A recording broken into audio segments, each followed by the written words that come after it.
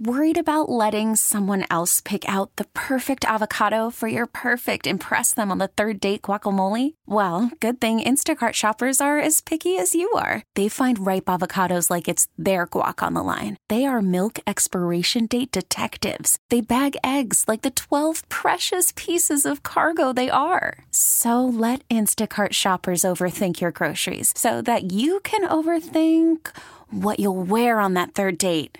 Download the Instacart app to get free delivery on your first 3 orders while supplies last. Minimum $10 per order. Additional terms apply. Penn State head football coach James Franklin. James, good morning. Thanks for joining us. How are you? Awesome, guys. Good morning. How are you? We're doing great. And congratulations on the contract extension. That has to be a lot of emotions have to be going through you. What are some of those emotions after you sign that extension? Well, I think the biggest thing for me is it's the security to continue to build this thing. It helps our coaches know that they have stability. It helps our players and recruiting. I think that's the biggest thing for us is just the ability to continue to build what we got going here. We got a pretty good thing going right now, so we want to keep all the momentum in the right direction. As far as building it, what are some of the glaring concerns as you build this 2017 team? Well, I wouldn't necessarily say it's glaring. I think we just got to continue to make progress, and I think we've done that. Obviously, with the defensive ends that we lost last year, we're going to have to replace their production. I don't know if we're going to get it from one or two guys. I do feel like at almost every position, including defensive end, from top to bottom, we're just in a stronger position right now. So that's probably the thing coming into camp. We knew we were going to have to address that. Most of the other positions, we feel really good about, and I think for the first time since I've been here, we have a 3 deep with a starter that we think we can win in the Big Ten with a guy behind him that we feel like also has the ability to play in the Big Ten and win in the Big Ten with experience, and then a young, exciting number 3, at every position. So, practices have been really fun to go to. I mean, we're able to practice for 2.5 hours at a really high competitive level. So it's been exciting. That's just too long to practice, Coach. I mean, 2.5 hours. Come on, can we just stop at 1:45? Is that okay? You can, but we got a lot of work to do. Hey, give me the name of some of those defensive ends who are going to have to step up for you this year. Well, I think, Torrance Brown, is going to be a guy for us who's played a lot of football. We're expecting big things out of him.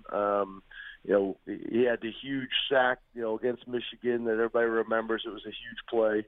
You look at Ryan Buchholz, who's a Philadelphia suburb kid. We're expecting him to step up and do big things. We got a young defensive end out of Philadelphia named Shaka Toney, who's a really fast, explosive player that we're excited about him as well.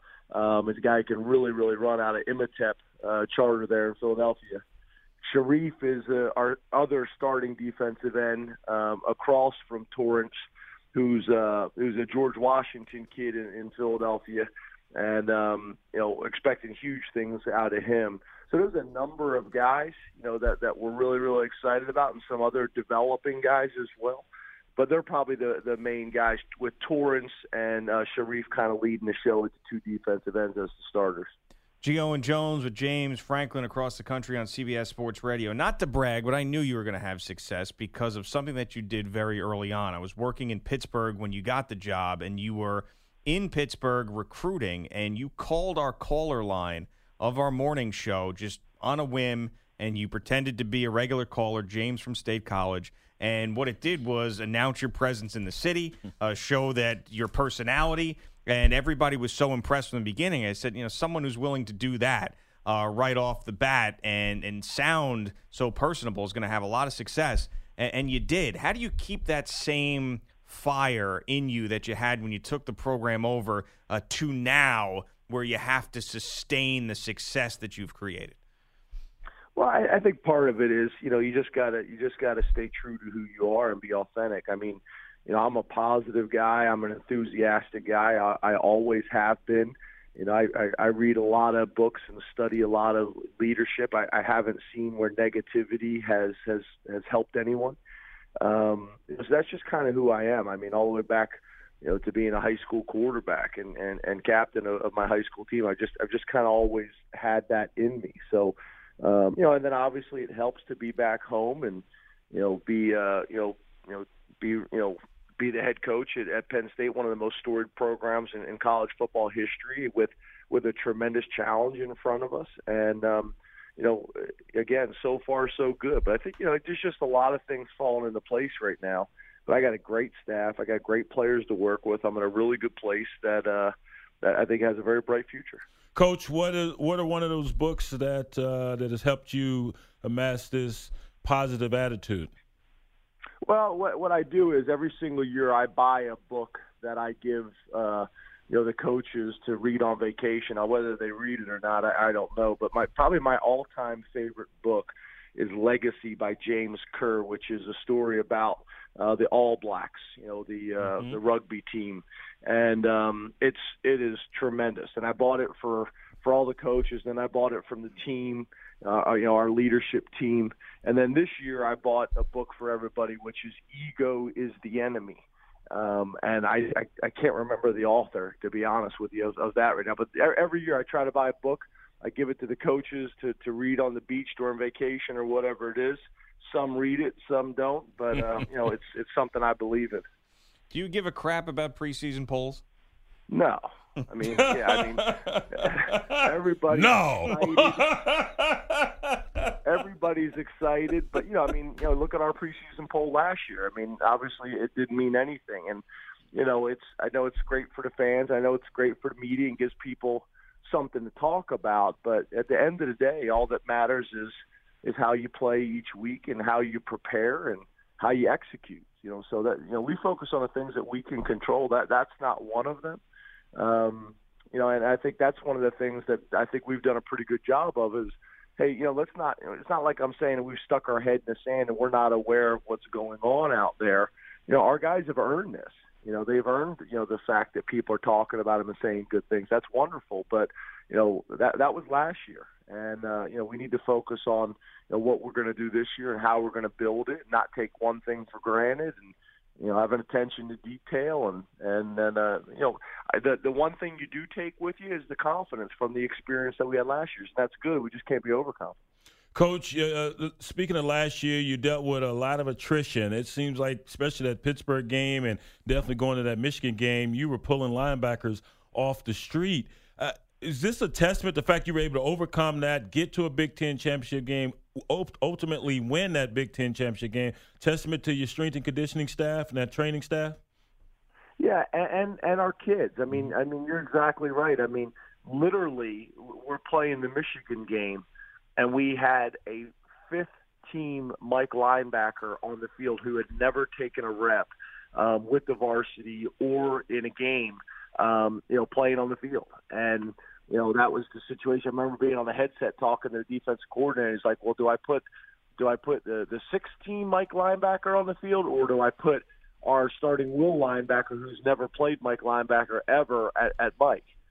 So that was the discussion that we were going through. But, that's why I'm so proud of this team last year is they just persevered. There wasn't one thing that was going to stop us or set us back, and we were going to stay positive and kind of grind through all these things. And we just kept getting better. And that's probably the thing that I'm most proud of as a coach over my college career, my entire college career as a head coach, not just here at Penn State, is if you look at us, that's what we did. We got better each year as the season went on. And I think that's a very, very important trademark for any real good football team. What do you think your greatest asset in recruiting is? I think the biggest thing is just being able to relate to a lot of different people from a lot of different backgrounds. I'm comfortable being, in the inner city in a fairly tough environment that some people would be intimidated by, and I never have been. And then the next day I can be out in a very rural area in the middle of the country, in that setting and be very comfortable. I can be in a home where the family has a lot of money. I can be in a home where a family doesn't have much money. And I'm really comfortable in all those different environments. And then, I think I'm somebody that can really kind of relate and empathize with a lot of different people's backgrounds. So, I think that's the biggest thing, connecting with people, showing people how much we care. And I think the other thing is I would, some people describe me as a young coach, but I think I have an old school mentality. I believe, there's a lot of debate about this, but I truly believe in the student athlete model and what coming to college and getting an education can do. Everybody talks about the NFL, and I get it. That should be a goal of the guys we're recruiting, but this is so much bigger than that. So, I'm a true believer. Well, I believe in it as well, as long as they allow them to control their likeness. But I like what you said about being able to go into different environments and connecting with people. Gee, it's like, me and Dr. Edwards in Bugatti Casino. Yeah, right. Yeah, you got to duality of man. Yes, the duality of man, as I like to say. Coach, there's a new sideline rule. If coaches come off the sideline, they're onto the playing field and they're barking at officials, there's not going to be a warning. They're going to throw an unsportsmanlike flag on you. Do you think that will be applied objectively? Yeah, I think so. I don't think you're going to see it a whole lot. That I would say probably happens a small percentage of the time anyway, because really what they're talking about is not coaches coming out like, yelling and stuff like that. It's the times where the coach comes out in the field and questions the official and tries to make the official look bad. That's what they're trying to get rid of, and that doesn't happen very often. It happens probably, I would say, maybe probably less than 5% of the time. And I don't think you're going to see it much. I think this is going to have an effect. I think coaches are going to stay on the sideline, and they're still going to be emotional. But we just you don't want to put the officials in a position where you're making them look bad. They got a tough job to do as it is. You had back-to-back 7-6 seasons. You had the start last year where you lost to Pitt before winning 9 straight games. After that Pitt loss, and people were annoyed because of that rivalry that was reborn, and you're not supposed to lose that game and all of that stuff, and your first 2 years, did your confidence take a hit at all? No. I think you guys, a lot of people forget, my first job was at Vanderbilt, and they had one winning season in 30 years before I showed up. They had gone 2-10 2 years in a row before I showed up. It was a tough situation, in a fairly good conference, the SEC. And, we walked in there and we were able to win 9 games our last 2 years in a row there and get that thing turned around. And then, people forget we walked into a pretty tough situation here with the sanctions and the lack of scholarships and all those types of things. So I felt like we had a really good plan and we had a really good model, and we just needed time to work the model. But I think that's also why, when I got the job, I signed a 6-year contract, because everybody said, look, you got work to do, and this is going to take some time. So I never felt like that. I think fans and media were talking about those things, but I never really felt that way. I saw the progress we were making. It needed to transform into wins on the field. I get that. But I never really kind of felt that way. I felt like we were heading in the right direction. I think if you list out all the challenges that we had here and you put them on paper, all the sanctions, the lack of scholarships, $60 million fine, all those types of things, it's fairly amazing that we had 12 straight winning seasons. I think we're only like 5 programs in the country that have never had a losing season over the last 12 years. And that's with the challenges that we had. So I would make the argument our best 2 years coaching were the first 2 years when we went 7-6.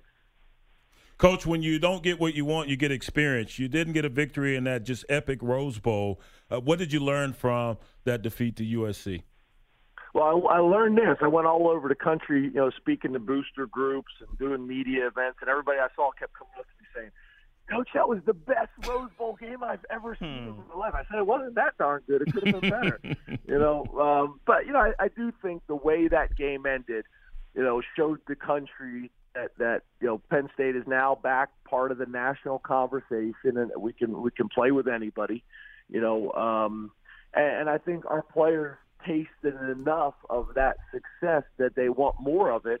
But the season ended on a negative note, and they want to make sure that the season ends differently this year. And let's be honest, in college football, there's only one team at the end of the season that's happy. That's happy, and that's the national championship team. So, for us, we've had a great off season, and I do think the Big Ten championship and our success last year, and then having the opportunity to go play in the Rose Bowl was great. But I think our guys want more. All right, now for Penn State to be already all the way back, I need for them to get Alabama back on the schedule because I grew up watching Alabama, Penn State, and Pitt. So you got Pitt. Can we get Alabama back on the schedule? Well, I think what will happen is if we'll win enough games, we'll eventually have those teams. We'll play one of those teams. Now, whether it's necessarily on the schedule or not, I don't know, but I think if we win enough games, we'll play the type of people that you want us to play. How about that? No, I'm just talking from a nostalgic standpoint. That was always great each and every year watching Bama and Penn State take on each other. Each and every year. Each year, man. They played Alabama. You don't remember those? You might want to go check your history, brother. Back, they used to play them growing up. When I was growing up, they were playing them all the time, it seemed like. I'd be interested. Post it on your website. Post it on Twitter. Go back and check this, and let's see. He said Alabama and Penn State played every year. Please go back and check that. I want to see how. No, let's not. Brian's 103 years old, James, so got to remember what he remembers growing up may be different than you. Hey, Coach, thanks for the time this morning. Coach. Congratulations again on your contract extension. Best of luck in 2017. Thanks, guys. Appreciate it. Have a great day. You got it. You too. Listen to every MLB game live. In the deep left center field, it is high, it is far, it is gone. Stream minor league affiliates. The Midwest League home run leader. And watch the best baseball highlights and look-ins on MLB Big Inning. MLB At Bat is your all-in-one live baseball subscription for only $3.99 per month. Deep left field, it's gonna go. Alvarez ties the game. Subscribe to At Bat within the MLB app today. Major League Baseball trademarks used with permission.